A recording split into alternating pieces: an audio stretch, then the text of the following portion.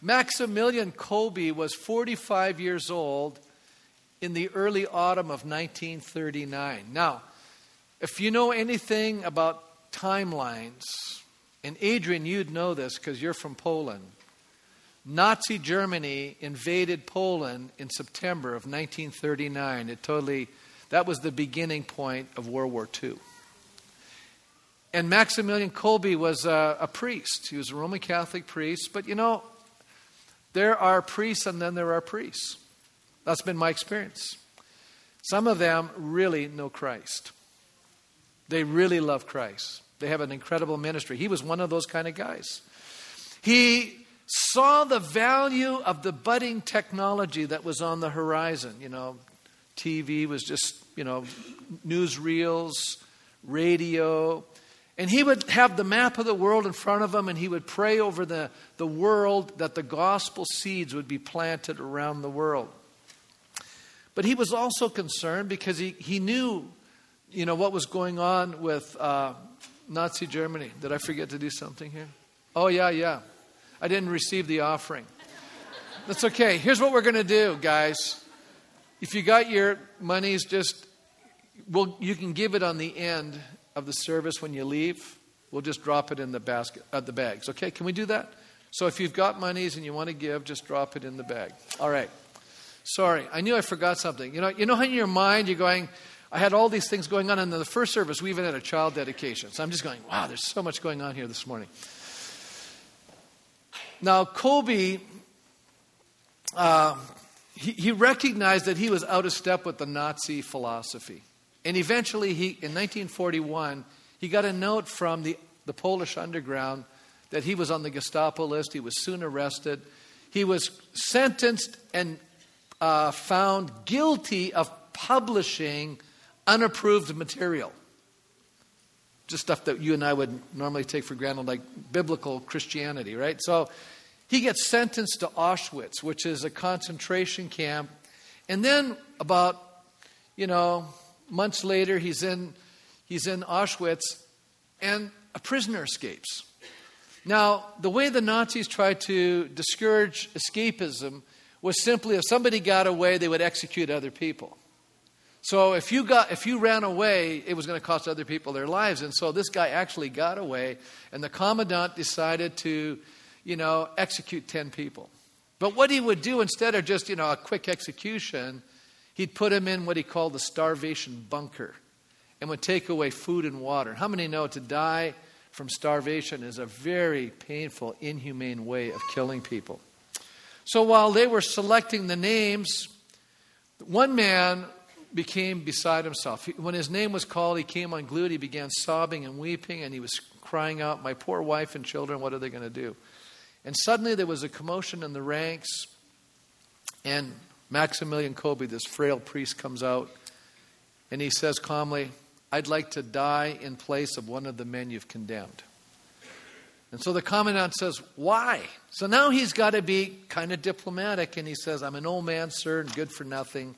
My life will serve no purpose." And so his ploy actually worked. And the commandant said, "Well, who do you want to die in place of?" And he said, "The man that was crying out. I'll die in his place." As the hours and days passed, the camp became aware of something extraordinary that was happening. And by the way, this story has been shared around the world by the man that was spared. He tells the story because he felt a man died in his place. Very powerful. Past prisoners had spent their days howling, attacking one another, clawing the walls in a frenzied despair in that starvation bunker. But now, from that very bunker, they could hear the sounds of singing praises to God. You see, he went in there and was able to affect a different environment to men who were sentenced to death. He prepared them for death. Now, no one knows, but the decision was instantaneous. The natural consequences of a character shaped by a lifelong commitment to Christ. Why did he do it? Because this is who he was. It was just a natural response. What you and I do comes from who we are. It's the truth. Being always precedes doing. It's out of who we are that we act. So it's very important that, we work on shaping our inner life. It's very important we work on shaping who we are, because it's out of that we respond to other situations. At the core of our Christian witness in the world lies the reality of who each of us is in relationship to God and in relationship to one another. Colby didn't have to witness to the guards who were marching him to the death chamber. He was a witness. And this is exactly what Jesus calls us to be. We're all called to be witnesses. And so often today we see this as solely an activity. I'm sharing my faith. Rather than understanding, we're sharing who we are. And we're sharing who we are every moment of every day. And actually, who we are is speaking a lot louder than any words that we're ever going to say. And actually, the words we're saying should come out of who we are. Now, some would question, in light of all the challenges in the 21st century. And how many know life is far more complicated today? Isn't that true? A lot more challenges. Technology was supposed to make life easier. Technology has made life both easier but far more complicated. It's created other sets of problems. And that's the way things always happen that way. Well, some would charge that there's a difference between the 21st century and the first century in that Christianity has come, it's proven inadequate for the complexities of our time, and it's failed. I would say, no, it's been tried and found it hasn't been tried the right way, because so often people have a misunderstanding of what true biblical Christianity is. The problem has not been with authentic Christianity, but with the many aberrations. In other words, the way we've distorted it. And secondly, our superficial response that some people have had towards being a follower of Christ. And so it's diminished, and it's, actually, it's messed up really what Christianity should really look like. And when you really see the real thing, the authentic thing, it really impacts people. Now, the issue has always been one of character. And I'm convinced that character produces credibility, and credibility produces trust, and people only follow those they trust. And that's why it's easy to follow Jesus, because he's so credible, he's so trustworthy, right? And so it's easy to follow him, I think, because you go, wow, he's, Jesus, you may have some challenging moments, and he may take you down a difficult path, and your life may be challenged at times, but I'll tell you, he's consistent. He's faithful. And out of those experiences, we become better people. Now, Jesus appears to his disciples after his crucifixion and resurrection.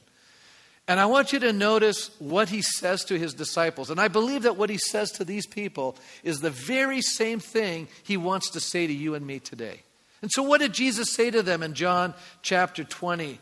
And I love these verses, and I really love the way verse 21 of John 20 states. It says, "Again Jesus said to them, 'Peace be with you.'"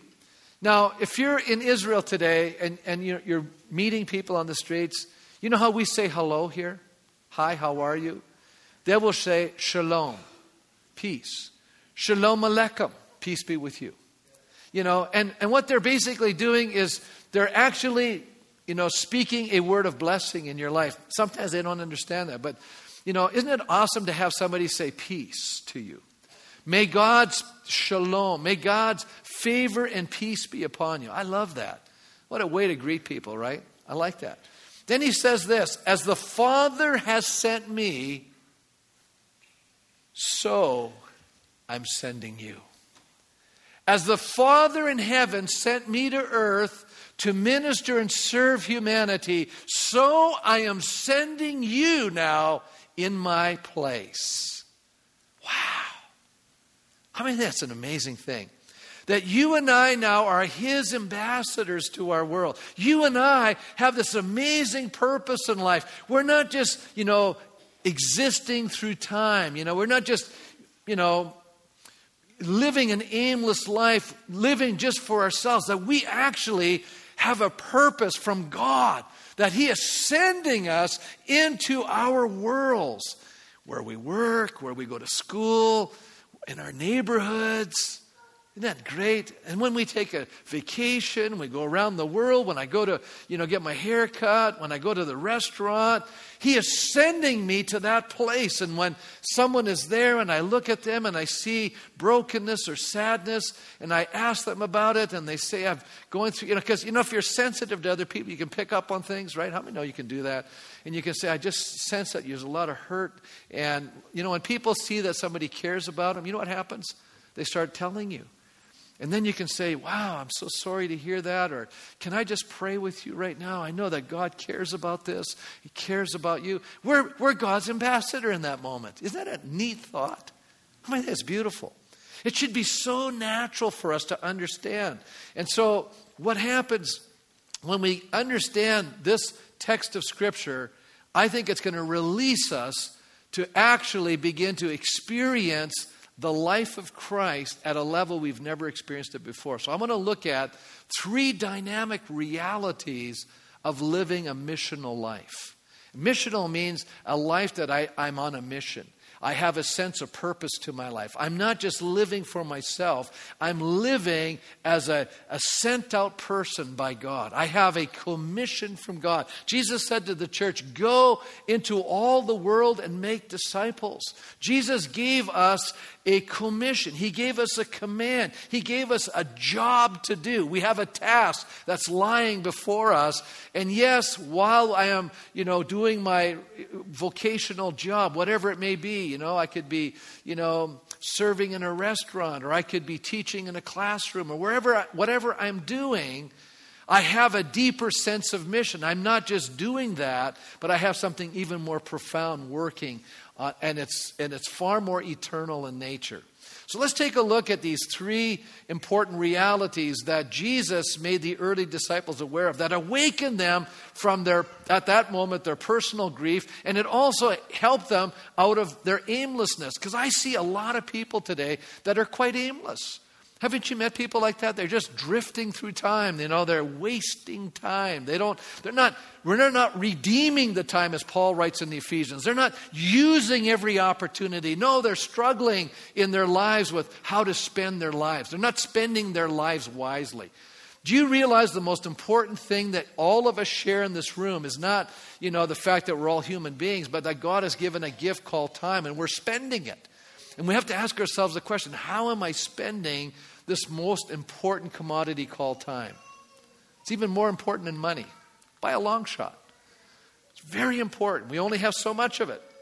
So let's take a look at these 3 dynamic realities of being a missional believer. And the first one is that we are sent by God. We need to understand it's God Himself that sent us. And He's sending us out like He sent Jesus. How many believe that Jesus changed our world? How many believe that when Jesus came to this planet, it was amazing? His life is so transformational. His life has impacted 2 billion people on this planet today, if not more than that. And most people know who Jesus is. Not everybody, but most do.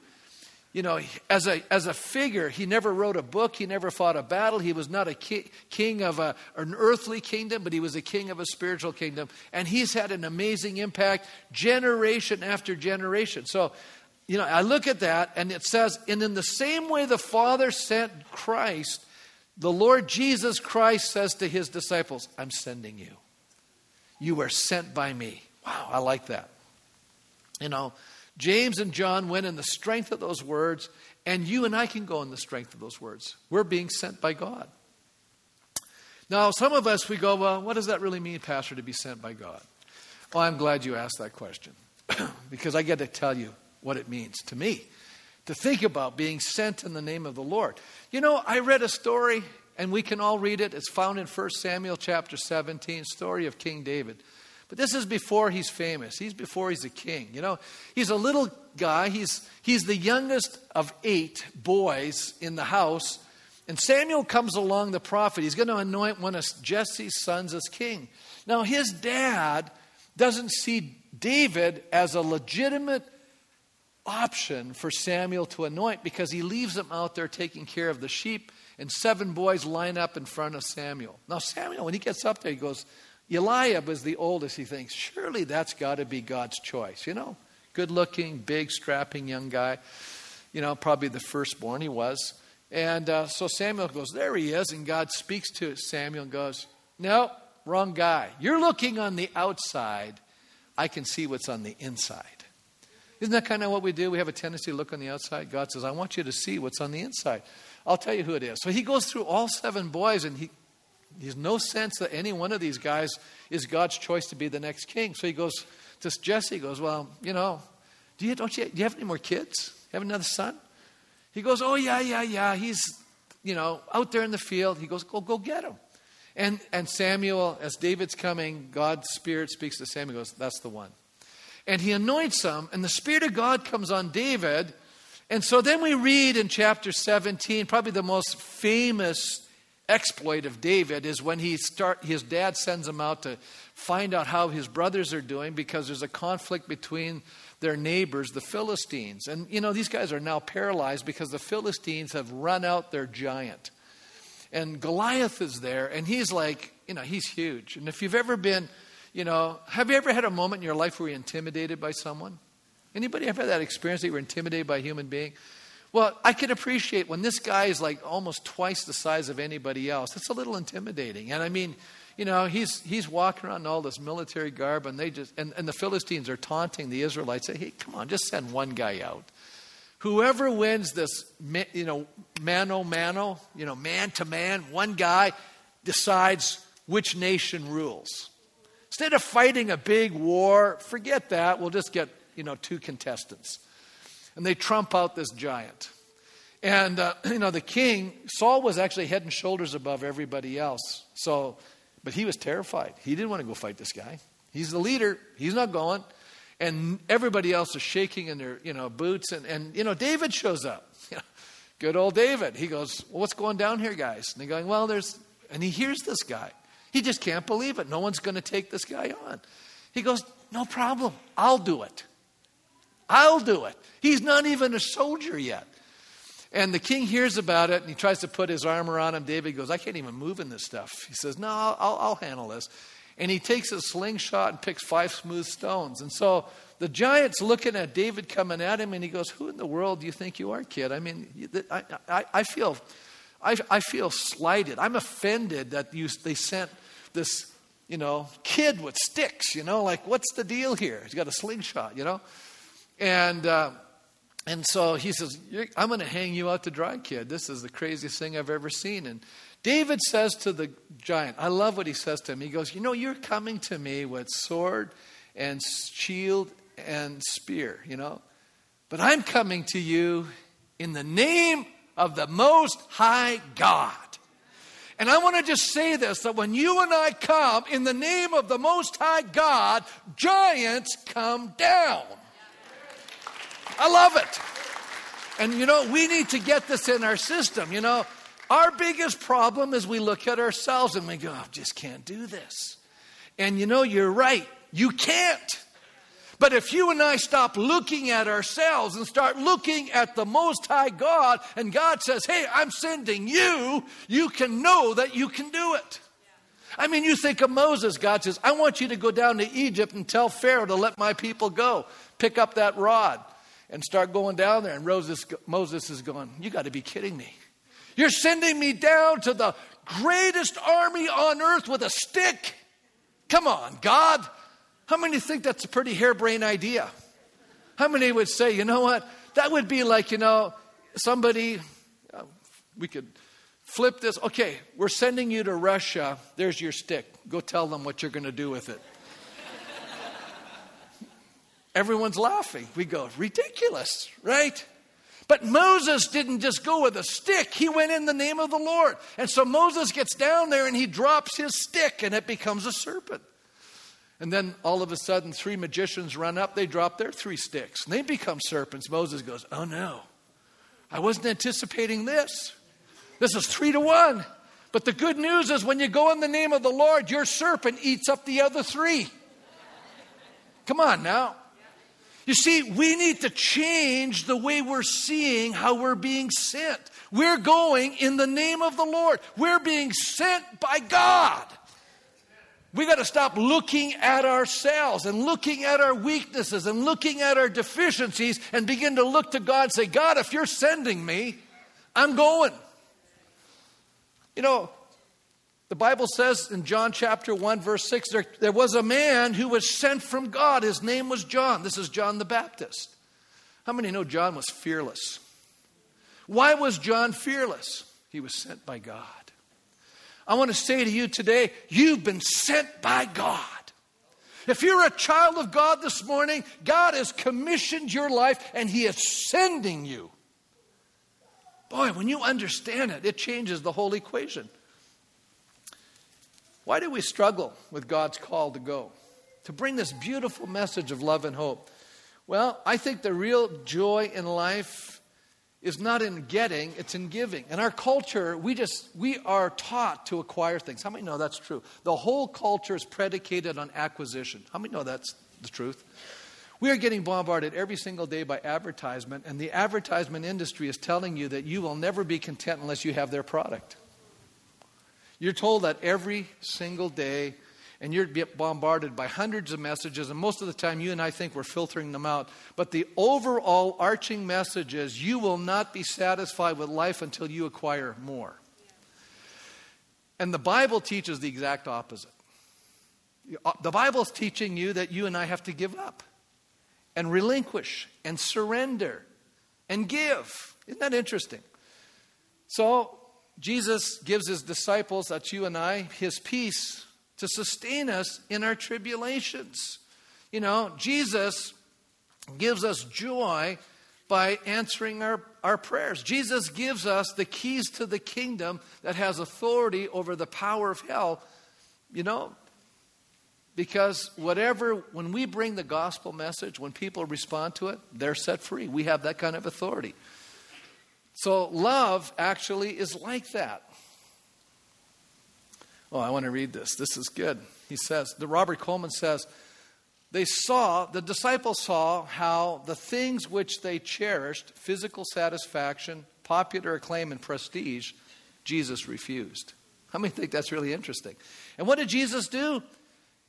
The things they sought to escape, poverty, humiliation, sorrow, and even death, He accepted willingly for their sakes. Is this amazing? You know, why do I love Jesus? Because He lays down His life for us. That's why I love Him. You know. Now, it's interesting here that Peter, who was struggling with God's call, was he not? He had denied Jesus 3 times. Jesus rose again. He's telling them to go out. But you know what he does? He goes fishing. You read that in John 21. So Jesus shows up and fixes breakfast and says to Peter, hey, Peter, if you love me, you know, he asks him, do you love me?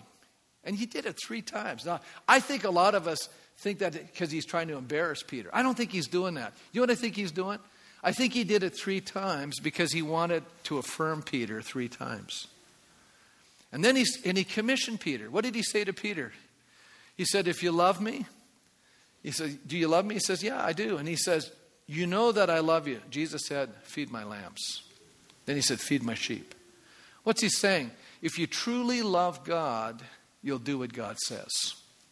If you truly love God, you will serve other people. Bottom line. You say, how do you know that? This is how we know who the children of God are. They're the children and who the children of the devil are. 2 groups. You're either in the dark side or the light side. Anyone who does not do what is right, not a child of God. Nor is anyone who does not love his brother. Now I look down and I say, okay, this is real simple. See, we think, I'm telling people I'm a child of God. No, let's put it to the test. I know I'm a child of God when I do what God wants me to do and I love people. How's that? Is that simple? Well, it's simple to understand, but it's not always simple to do, right? We know that that's true. Calvary's love then becomes the standard set for us as believers.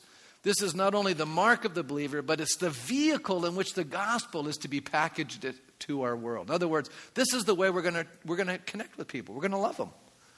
You go, but yeah, there's a lot of not so nice people out there, Pastor, and they're not very loving back. I'm going, yeah, but Jesus kept loving.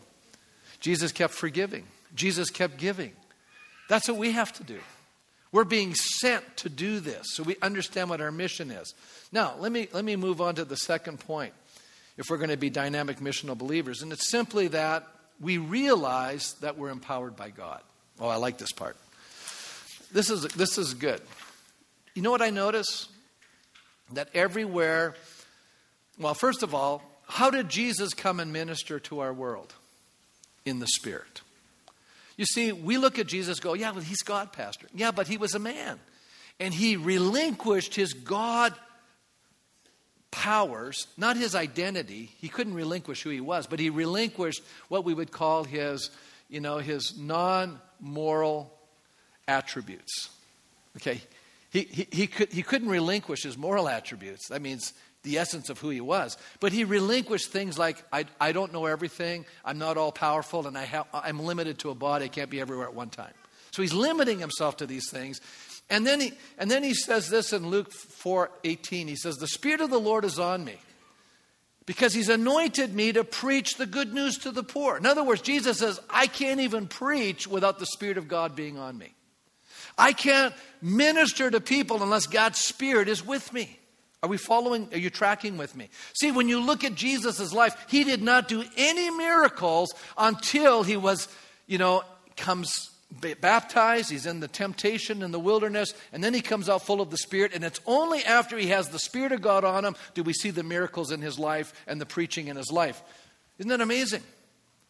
So he's not, all these little myths about Jesus doing miracles when he's a boy, nonsense.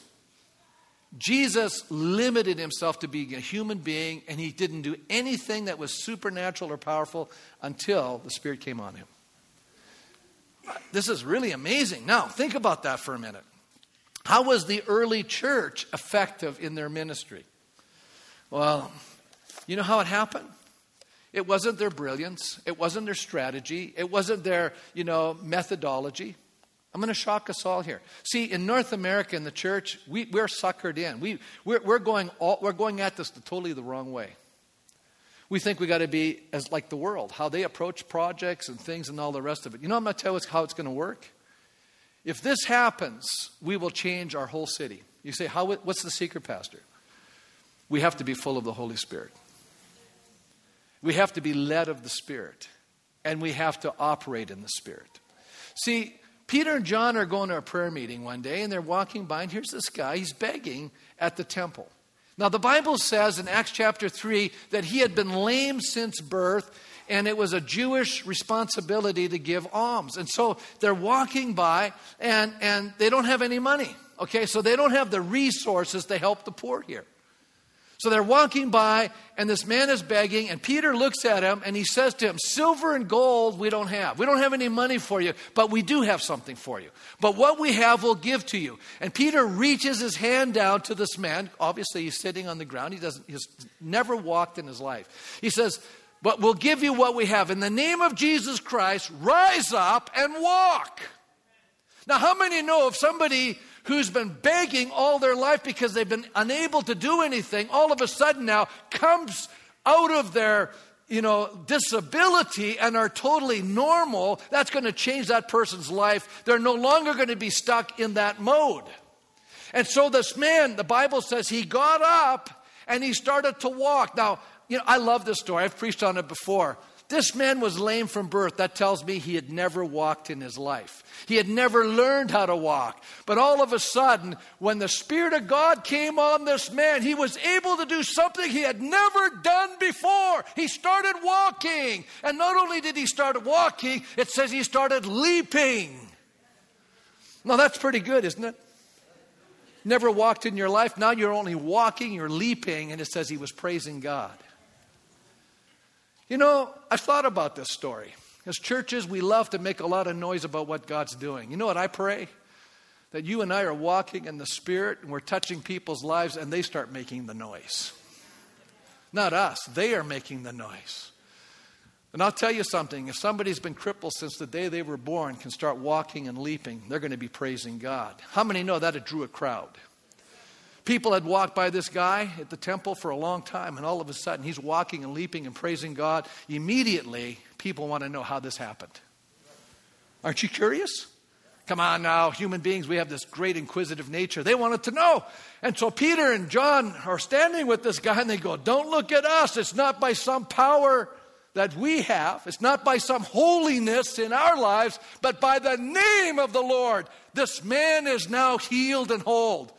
Woo! We didn't do this. They said, Jesus did it. I like this. Where's the pressure? Not on Peter and John. Pressure's on Jesus. And Jesus did it. He came through. This guy's running around. I'm telling you, it caused a lot of problems for the religious leaders who thought they had killed Jesus and got rid of the problem. Now they got a new problem. You know, Jesus is still healing people. You know that's a problem. That caused a lot of problems. More people were becoming Christians all the time. They were just like, boom. Thousands of people were becoming Christians. Isn't that awesome? I like it. Do you know what it says about these? The Sanhedrin, the religious body, the governing body of the land says when they saw the courage of Peter and John and realized they were what? Unschooled, ordinary. They were astonished and took note that these men had been with Jesus. They said the only way we can factor in what in the world's going on here is they were been with Jesus. I love that statement. Been with Jesus. If we have been with Jesus, things will begin to happen in our lives. So that's maybe where we need to spend some of our time. Been with Jesus this morning. I've been with Jesus today. I've been talking to Jesus today. I've been in the Word of God today. I've been, spending time with Jesus this week.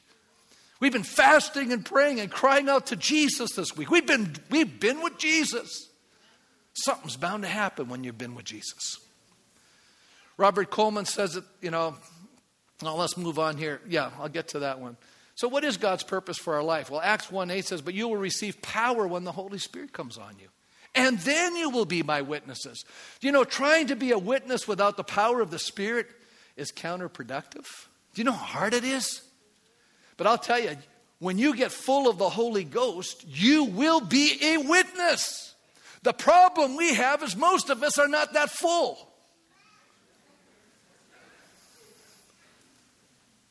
Because if you're full of the Holy Ghost, you're gonna light up. People go, whoa, something's going on in your life, man. People can pick up when you're walking with God. They can pick up on it. It's the truth. They can tell. Robert Coleman says Jesus was God in revelation, but the Spirit was God in operation. I like that. I think God wants to operate in this world today. How is He going to do it? He's going to do it through the church. But how is He going to do it through the church when most of us are going, oh, I'm looking at myself. I can't do this. Jesus says, look away from yourself. Look to me. I'm sending you in the power of the Spirit. Notice how it's interesting. Whenever we come to those passages in the Bible that have to do with the disciples being sent out, you'll also find the promise of the accompanying power of the Spirit. Isn't that awesome? He sends out the 12. He says, okay, you 12, you're going out. Gives them the following instructions. Go preach the message. Okay, Lord, I'm going to go preach the message. Then He says this.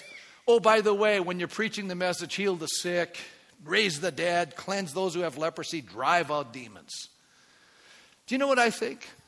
God's responsible to back us up. God's responsible to back up His message. And I read the Bible, He confirms His word with signs following. I could just go down and give you a whole bunch of verses here, but I'm not going to do that. I'm going to move on because I'm going to my third point because I'm watching the time. Is that we're invested by God with great authority. Okay, how do we become missional believers? Number one, we're sent by God. You have to understand God's sending you. Number two, you have to understand God's empowering you. I have the Spirit. Number three, God's giving you authority. I like this. You take a look at a police officer. He gets up on the road. Lights are on the fritz. He decides, okay, I'm going to control the situation. He gets up and there's this huge truck coming at him. He goes. Now, how many know that human being will be flattened by that semi-truck coming at him if he doesn't stop? How many know that's true? Why does that truck stop? Because the police officer is so strong, right? No, he's got authority, because behind that uniform is the fact that he has been delegated authority by a governing body. And so if that truck does not stop, he's going to have to deal with everything behind that officer. All the authority of that officer is backing him up. How many see that? Are you getting it? Are we getting the picture? You have the authority from God. You have God's backup. God's behind you, backing you up. I like this. You know, I would not be a preacher if God wasn't backing me up. I just say, forget it, I'm not doing this. But when I get up here, I go, I know who's backing me up. I already know. God's going to back me up. Awesome. Listen when it says, verse 23, if you forgive anyone his sins, they are forgiven. If you do not forgive them, they're not forgiven. Now, he's not saying that you and I can walk around going, you're forgiven, you're not forgiven. We can't do that. What he means is this, and I agree with Leon Morris. He says simply, when you and I preach the gospel, the people who respond and receive the forgiveness message are forgiven. And those people who harden their heart and reject the message, they remain unforgiven. And that's sad. They're still in their sins. That's what he's talking about. Now, you want to know how effective this message can really be? I love the story. You know, I know it's not a true story, but I like it anyways. I'm going to tell it to you. So there's this Indian chief. He goes down to Las Vegas. He's doing a little gambling, you know. I was just down there in February visiting my brother. He's doing a little gambling down there. And how many know most people lose? Don't let them tell you otherwise. How do you think they build those casinos? So anyways, he's down there and he loses everything. So he sends up a smoke signal to his tribe, he sends, need more money. Tribe signals back, smoke signal. Why? So before he gets to answer, the Atomic Energy Commission detonates an atomic charge in the desert. Tremendous mushroom of black smoke poofs up. Sky gets darkened.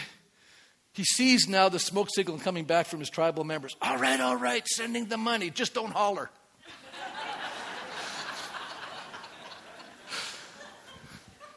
What am I saying? I'm saying, God's got your back. He'll back you up. It's awesome. I love it. Amen. God will validate his message with signs. He will. He will validate. And you need to know that. You know what? I was a youth pastor. First, it's so, you really know when you're called of God. You know how I know? Everywhere I've gone, the first time I go somewhere I preach, people get saved. It's really neat. I love this. You know, it's not that I'm so brilliant. You preach, God says, you're right where I want you. Watch what happens. I preach the sermon, someone gives their heart to Christ. I go, wow, I can't do that. That's Christ doing that, you know. And it's so neat to watch what God does. And I know I told the story a couple of weeks ago, but I'm going to tell it again. You know, because it really shows me how God backs you up. I'm just in my first semester. I'm going to close with the story. First semester in college. I'm learning to be a minister, right? What a great calling it really is. And I signed up to go work on an Indian reserve, a native reserve. So I'm helping the native pastor. And he says to me, oh, by the way, I'm taking most of the church to camp. And he says, could you come over and do a Bible study? Because there's some people, they just can't go. They're elderly. So I said, sure, no problem, I'll come. And so I take my 12-year-old brother with me. And we go to the church, and there's two elderly ladies there. One is actually 70, and one is 80. They didn't go along on the trip. That's my congregation that night. And so I'm teaching, you know. See, you know, a lot of people say, oh, you got to start big. Hey, God starts you small. So I have two people, my brother's there. And then I look out the window because there's a bank of windows. And I notice this car comes in. This guy gets out of the car, comes into the building. And I can tell just the way he's walking, he's inebriated. And for those that don't know what that means, he's drunk. Okay? So he's coming in, he's wobbling all over. And then he starts talking. And then his voice changes to a voice that's a little intense. Like, you know, when somebody is demonized, it's the hairs on the back of your neck stand straight up. I'm telling you, it's really freaky. And he says to me, I'm here to kill you.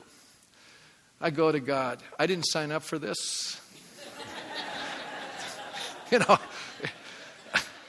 I'm looking in my Bible. How do you handle... See, we never covered this in our first semester of Bible college. As a matter of fact, I can honestly say in all the 4 years I was there, we never covered that. You know, I'm looking in my Bible. Now what do? You know, but I want to just tell you something. God will back you up. Okay? That's what you need to know. So now these two ladies, bless their hearts, I love them, Josephine and I'm trying to think of the other girl's name. Couldn't remember.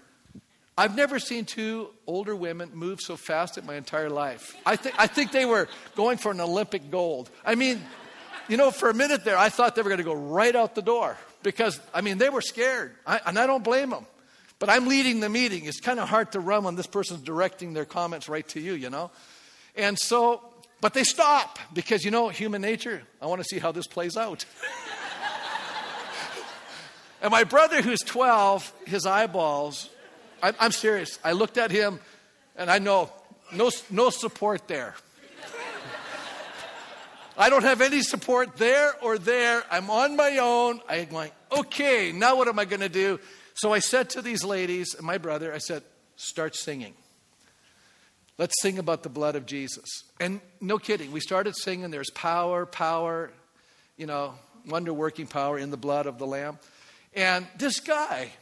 no kidding, hits the floor and starts writhing, which means he's like moving like a serpent across the floor. I'm going, wow, he's coming at me. Like, you know, it's kind of wild movement, you know.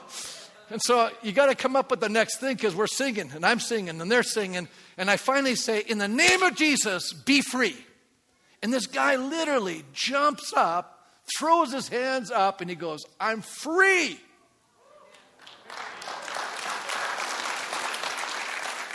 And immediately, he went from being drunk to stone cold sober like that. I went, okay, just saw the power of God. Just saw the power of God. And this guy was weeping and crying. And he said, I walked away from God, totally messed up my life. But now I want to give my life to Jesus. And I prayed with him. And how many know we had a pretty good service that night? How many know I didn't stick to my notes? You know, I saw my brother last February. This is now a long time, 30 plus years. I said, hey, Peter, remember that time on the reserve when this guy came to the service? Oh, yeah. He's a believer, by the way. He goes, I believe. When you see the power of God at work. And so what I'm trying to say to us this morning, how many of us in this room, we go, you know, I kind of struggle, Pastor, with sharing my faith. Anybody here struggle with sharing their faith? Let's be honest. Okay, we're going to stand this morning. I want to encourage you. We're going to pray a commissioning prayer today. How many would say, I want to be like David.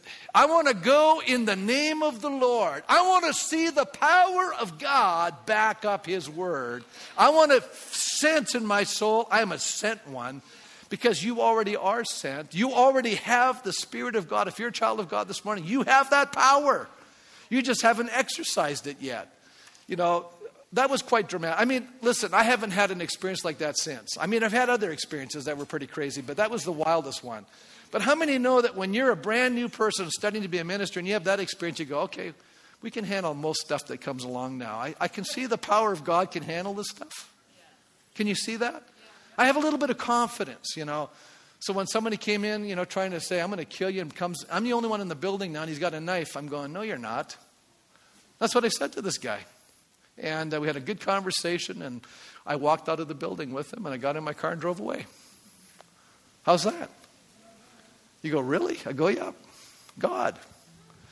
Now, I'm not trying to be crazy or nutty. I'm just saying, listen, if it's your time to go, it's your time to go. You can't control that stuff. But I'm going, hey, if God wants you here, you're going to be here. And all the craziness and all the demonic forces in hell aren't going to take you out. I believe God's in control. Okay? So how many here say, Pastor, I want to go out this week as a missional believer. I want to go out with a deep sense that I'm empowered by the Spirit of God. And I'm a delegate. I actually have God's backing me up right now. That's you. Just raise your hand. That's you. I want that. Now, if you're looking around the room, there's a lot of hands up. I'm just saying, listen, if you guys go and say, okay, God, I'm going out as a sent out one, just send me to somebody. You know what God's going to do? He's going to answer that prayer. He's going to send you. And you just need to have confidence that when you're speaking, God's going to do something. I had a situation this week. I'm talking to this person. I'm going, wow, this is the most interesting, bizarre conversation. And the whole time, and I'm a pastor, I'm highly trained. I'm praying. I have no idea what to say. And I'm listening, and I finally have a verse. And I read the verse, and this person said to me, wow. That's what they said. Wow. A huge weight lifted. I go, God's starting the work. He's not done, but he's starting in this person's life. You see what I'm getting at? You say, well, I don't know what to do. Just start praying. God will give you, and read your Bible every day, because then God could go, okay, here's the verse I want you to give that person. And boom, something starts happening. God starts working. How many think that's awesome? It is an awesome thing. So let's pray. Father, we come before you, and even as Jesus said, as the Father has sent me, Lord Jesus, today you are saying to us, so I'm sending you. We receive this commission that you have given us, Lord. We have received right now the Spirit of the living God, this empowerment, because you never send us without empowering us. Lord, your presence is going with us. And there's an authority in what we are about to do this week. There's an authority in what we're going to say this week that's going to set others free. You're going to use us this week to set others free. And we thank you for that in Jesus' name. Amen. God bless you as you leave this morning.